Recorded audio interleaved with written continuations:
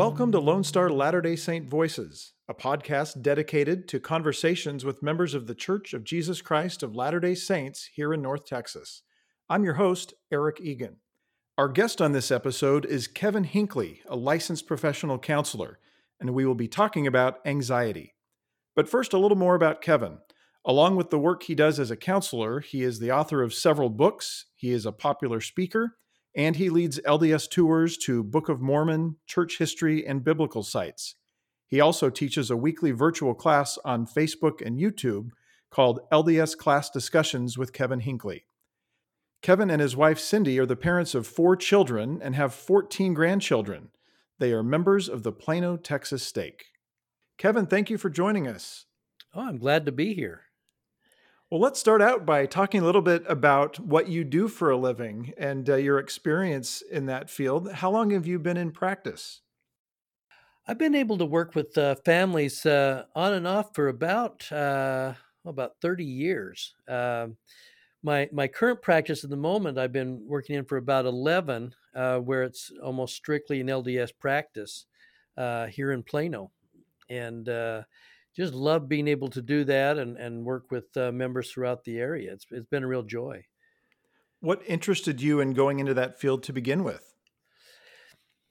Well, I think I scared my wife half to death. I think I was halfway through my junior year at BYU in business management and was not having a real great time of it. And we actually had a chance to run a group home for developmentally disabled adults.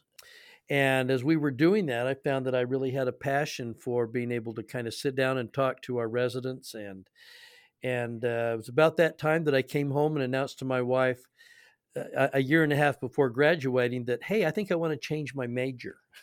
I realize we have a couple of kids and a lot of debt, but I think I'd rather go into psychology and have to go to graduate school. How about that? And bless her heart, she was a good soldier and just said, okay, if that's where we want to be, let's do it. But I haven't really looked back since then. It's been a wonderful ride. That is great. And I'm sure over those 30 years, you've seen quite a bit change and evolve as it relates to people and relationships and mental wellness and those things. There are a lot of ways to approach counseling and therapy. And so on one side, yeah, there's a lot of techniques and things that I think get refined and changed over time. But the wonderful thing about psychology is that the psychology of people doesn't change. Mm-hmm.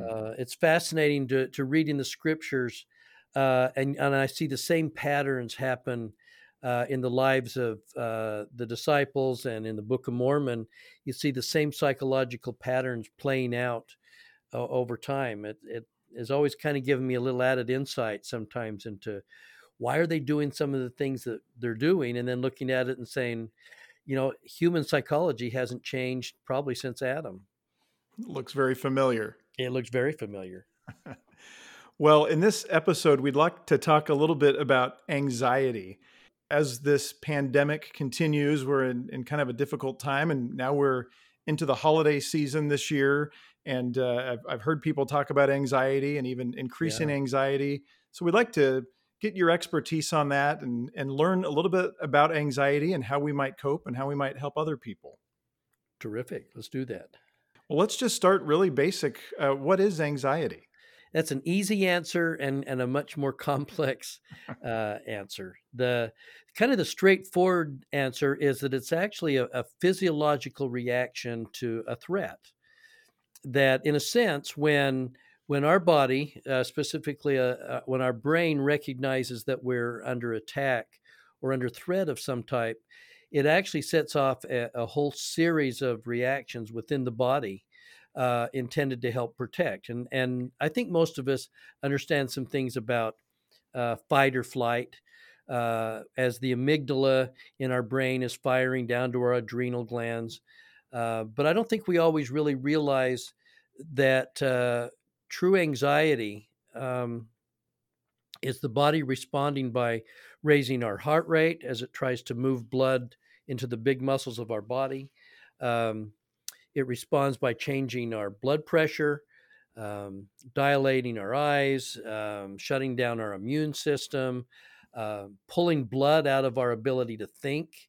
Uh, and so stress kind of makes us dumb, if you Mm. will. So, in some ways, anxiety, we think of it as emotional, but it's very, very much a physiological reaction in a lot of systems of our body in responding to threat. Now, the other thing that makes it a little more complex is simply the fact that anxiety is a very large umbrella.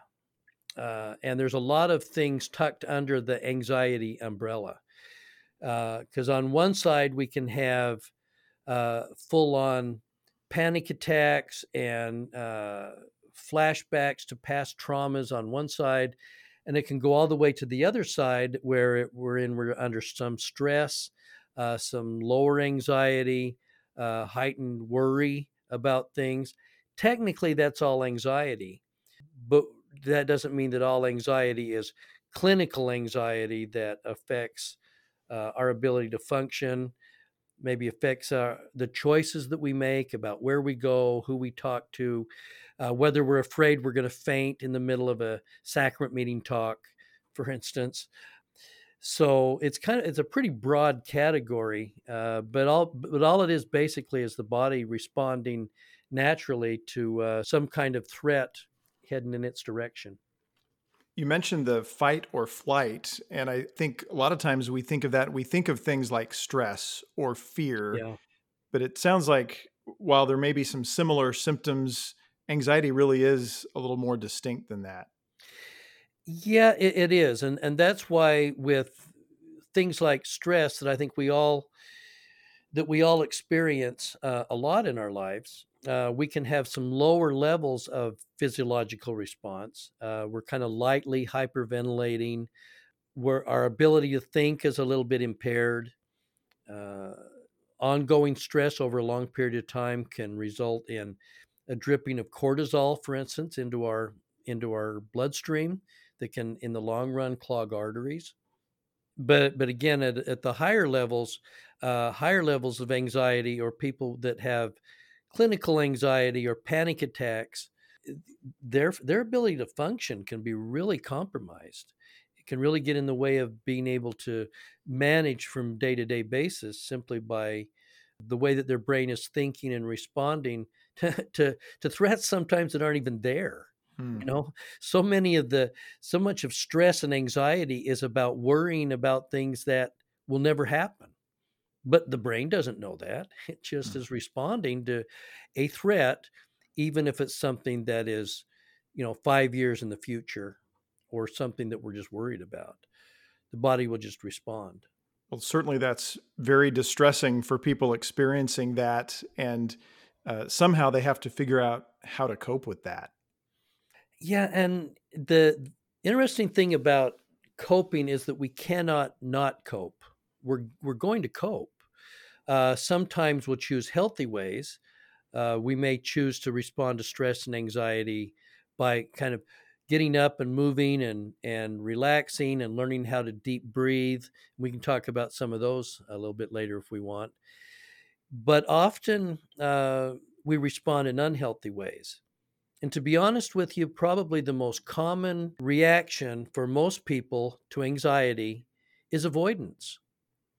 If we're in a situation where we're going to be stressed or anxietied or panicked, what happens is if you just avoid that stimulus, then you don't get anxious. Hmm. But that can actually then impact your ability to go and do things or be with people, or you think about just simply the somebody that has like a phobia of spiders. Well, they may be able to, they're anxious when they're around spiders. But if they put themselves in a situation where they're never around spiders, then they're not anxious. But that also may mean that they don't go on walks outside, they don't go in the backyard. They begin to restrict the things that they do in a way that prevents them from being able to live life. A good example of that would be somebody that has family around the country, but they have a fear of flying. Hmm. And every time they think about getting on an airplane or drive by an airport and their heart rate starts to go up and they start to hyperventilate a little bit. And there's no question that if they can handle that anxiety by never flying, then they will never be in a plane crash. They will never be in a plane afraid. And they will also probably visit their family a lot less. So, anxiety, in terms of coping with it, is one of the few psychological things that I can think of where the way that you handle it is to do more of it. I call it hugging the monster. You have to find a way to conquer the anxiety, not let the anxiety be the monster that controls your life and keeps you from doing the things that you want to do. You have to stop avoiding. When avoiding is actually what your natural reaction is going to be. Stay away from it, yet you do have to approach it to really overcome it. Isn't that crazy? That Yeah. in so many ways, if you get if you're afraid that you're going to get shocked by, you know, putting your finger in a light socket, and you say, well, the only way to conquer it is I have to do it anyway. Well, that wouldn't make any sense. But Mm.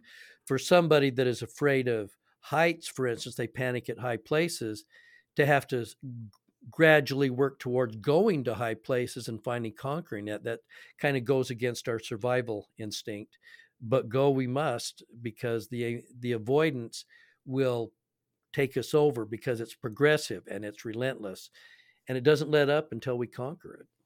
So, with that in mind, as any of our listeners may find themselves feeling anxious about things or in the early stages, is it better then to seek some help and to cope with that sooner than later if it's truly just going to progress?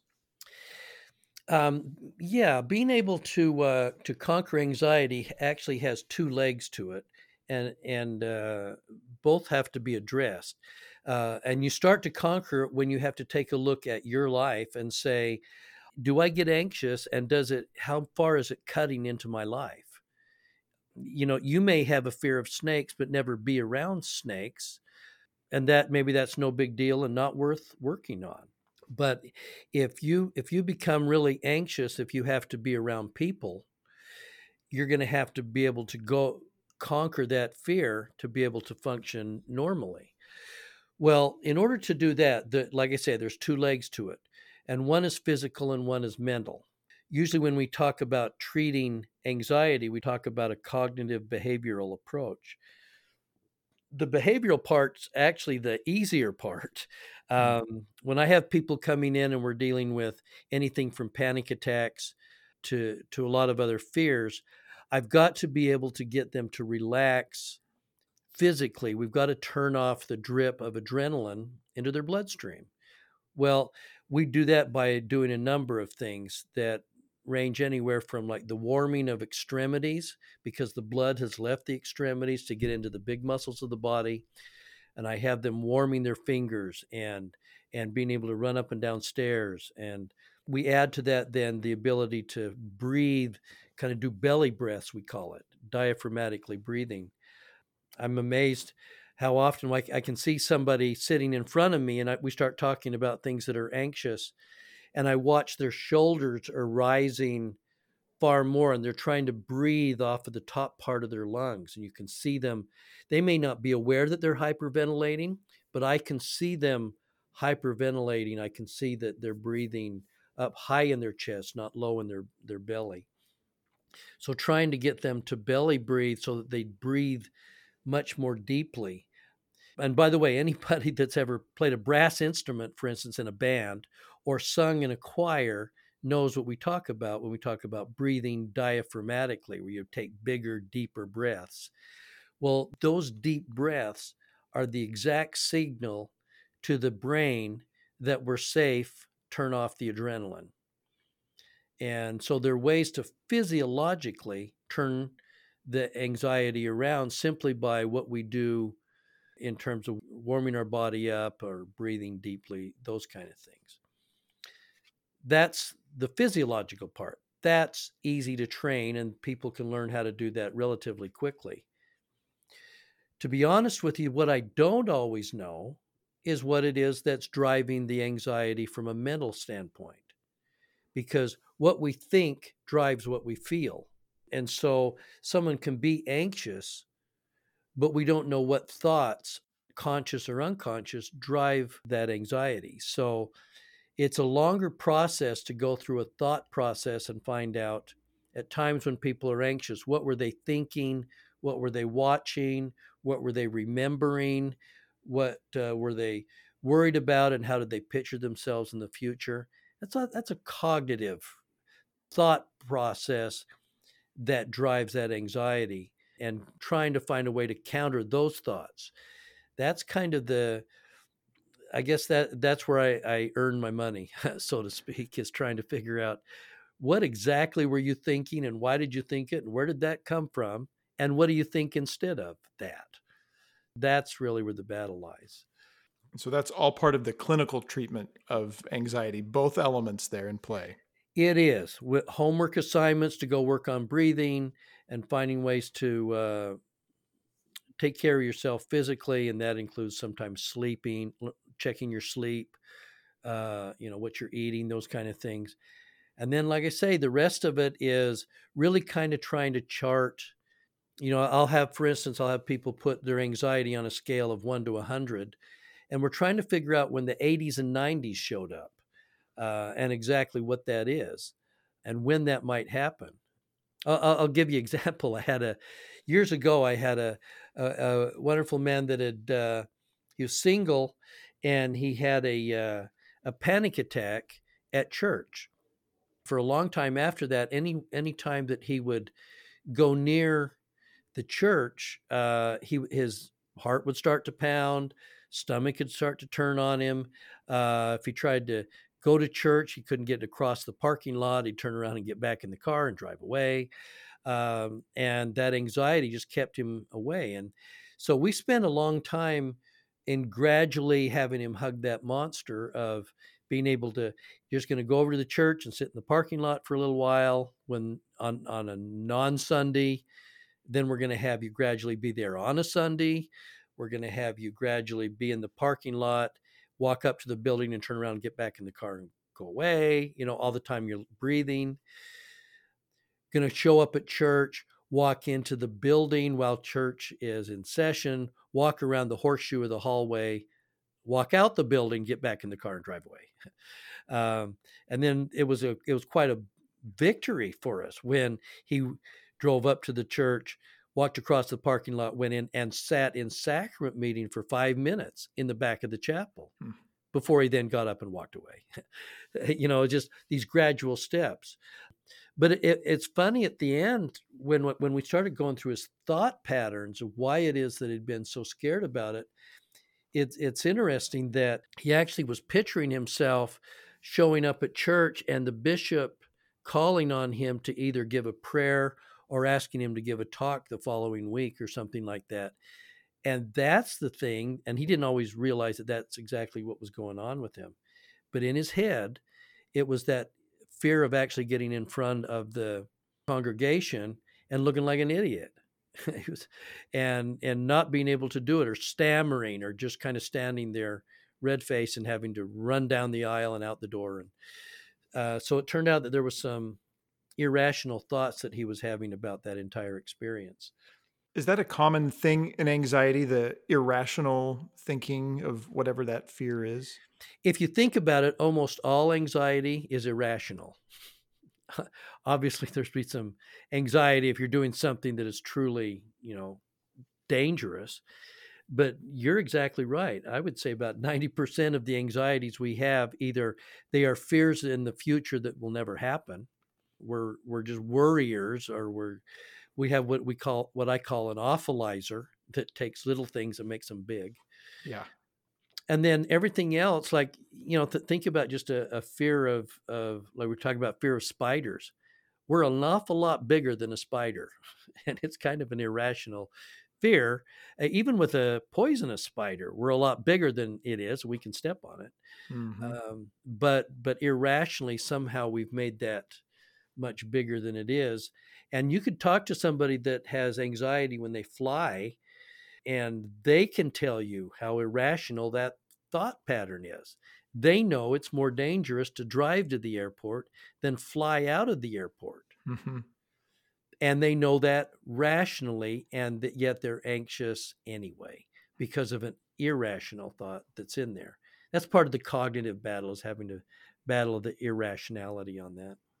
It seems like when we hear about anxiety, we often hear it tied to depression as well. Is that a pretty typical scenario?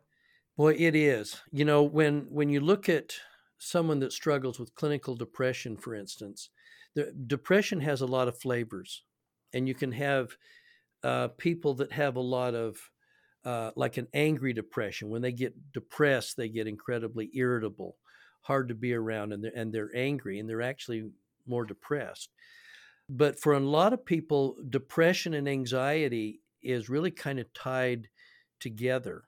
And if nothing else, being anxious is kind of a depressing thing because it's cutting into your life. It's cutting into your ability to do things. But an awful lot of depressions have a huge anxiety component, and most antidepressants are also set up to deal with anxiety as well. Hmm. So yeah, absolutely. It's one thing for an individual to feel anxious and to have those experiences themselves. And then it's another thing to be a family member, a friend, a Yeah. loved one of someone that's experiencing that. What advice would you give to friends and family members of those who are struggling with anxiety? Sometimes the difference between somebody who has experienced anxiety and depression, trying to help somebody else, and somebody who may not completely understand it, is that if we're not careful, we can kind of be of the pull yourself up by your bootstraps, suck it up, buttercup, let's go, kind of thing, and push somebody without giving them any of the tools to be able to get through a level of anxiety. For a family member watching somebody else anxious, there's some little cues that they can look for that tell them that somebody is dealing with a lot of anxiety. They can use the one that I use, for instance. I'm watching their shoulders. If somebody looks like they're anxious, I'm watching for shoulders that are rising up and down, and kind of a flushing. You can see somebody with a lot of anxiety and panic, even though it may not look like it on the outside. But if somebody is obviously panicking and they're anxious, think about what we might do, like with a child that's afraid of monsters under the bed or afraid of something in the future. What we do with kids is we have them slow their breathing down and just relax. And we talk to them in calming voices, and we get their eye contact, and we recognize it. And we have them slow everything down. We do that with kids quite naturally. We can do that with adults, and just let them know that it's going to be okay. Good eye contact, have them slow their breathing down, and have them talk about what's going on. We just have to be a lot more reassuring, I think, because recognizing what somebody may know that what they're reacting to is irrational, but at the end of the day, they're having a physiological response. Hmm. Their heart is pounding, however dumb they might think it. Their breathing is driving the blood out of the front part of their brain. They can't think as well. Their ability to process information is gummed up. And that's a very real physiological response. Again, however dumb we or they might think it is. And so it's not helpful to point out to them how irrational their fears are. Yeah, that doesn't help much, does it? No. Somebody's really anxious and we say, that's just stupid, knock it off. Well, they could tell us it's stupid. They already know that. It hasn't stopped their heart from pounding, and No. it hasn't stopped the blood from leaving their extremities. They know it's dumb. We know it's dumb, and they're still anxious. So no, that isn't real helpful, to just remind them of what they already know, that the plane's not going to crash. Don't be stupid. That doesn't work well. So if I were, as one of the listeners, one who is experiencing anxiety, whether it's for the first time or it's ongoing for a while, what advice would you give me? How would a person get help? What's the best thing to do? Good question, because I think the question that somebody would maybe listening into this would have to ask themselves is, we all experience some level of stress and anxiety in the course of our life. If not, we're not really trying to do much. We're just going to do it, right? But the point at which I think you might need to get outside yourself and get help is you have to look at how much it's biting into your ability to function, and how much does it get in the way of living and doing the normal things that you would like to do, especially if it's stuff that you used to be able to do, and now because of what you're feeling, you're avoiding doing things that you would have normally done. You normally would have liked to have gone out to lunch with your friends. Now you avoid it because when you do it, you're far more anxious and you're not quite sure why. The other time is that if that anxiety is getting to a point where it's interrupting sleep, it's interrupting your appetite, those kind of things. Those are moments when, again, no matter how irrational you might think it is, you need to know that there are straightforward ways to conquer your life back, but it'll probably need some professional help to walk you through, make sure that you're doing the things physiologically that you can, and then really to identify those pesky conscious and unconscious thoughts that are driving the whole works, and give you some techniques to offset those thoughts. So it's really kind of simple. Is it getting in the way of your life? Does it interrupt? If it is, then there's no reason to have to live with it, and there's no reason to have to be ashamed of it. Just hug the monster and don't let it win. Well, in our last few minutes here together, as we're in this time of COVID, are you seeing an increase in people dealing with anxiety these days? I think it's changing. When COVID first hit, we were dealing with a lot of fear about what to expect. A lot of it was just the unknown and what we were looking at. Because remember, it was going to be 2 weeks, flatten the curve, don't overwhelm the hospitals, and then go back to living. And so, but there was a heightened fear, an anxiety, and a misunderstanding about what it is that we were looking at.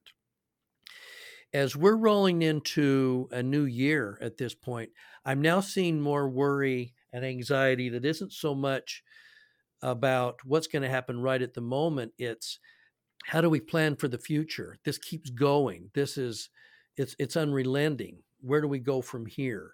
And so, yeah, there is the anxiety is more about the unknown now in the long run, rather than it is what's going to happen in the next 2 weeks.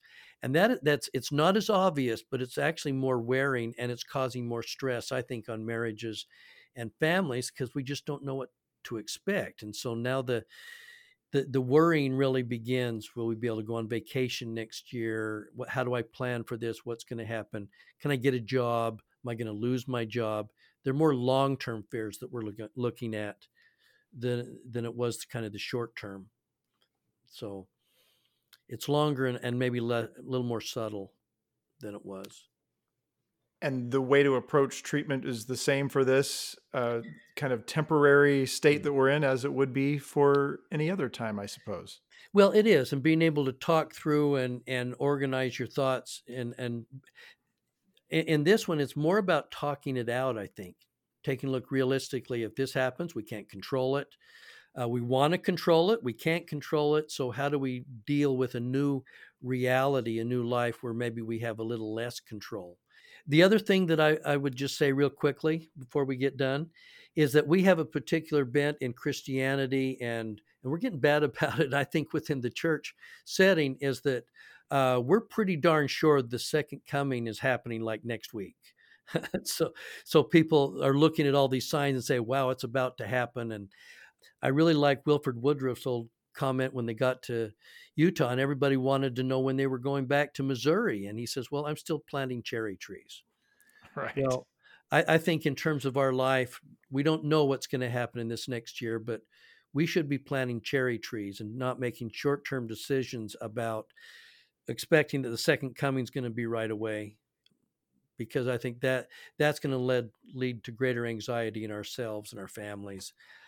Just live every life moving forward, do the best we can, and don't let the fear of that second coming attack us. Yes, there's a Armageddon, but there is an Adam on Diamond. So let's let's take that as it comes and not let it overwhelm us. And to put that faith in play to help through the trials that we're Yeah. experiencing. Yep. I think we have inspired leadership that's going to get us through this. So we just keep listening to the prophet and planting cherry trees. That's a great visual. Well, Kevin, this has been wonderful to have you with us in this episode. Thank you very much for your perspective and your advice. We just really appreciate it. Oh, my pleasure. This is fun. Our guest on this episode has been Kevin Hinckley, a licensed professional counselor. I appreciate Kevin's expertise and the way he broadened my perspective and understanding of anxiety. For Lone Star Latter-day Saint Voices, I'm Eric Egan.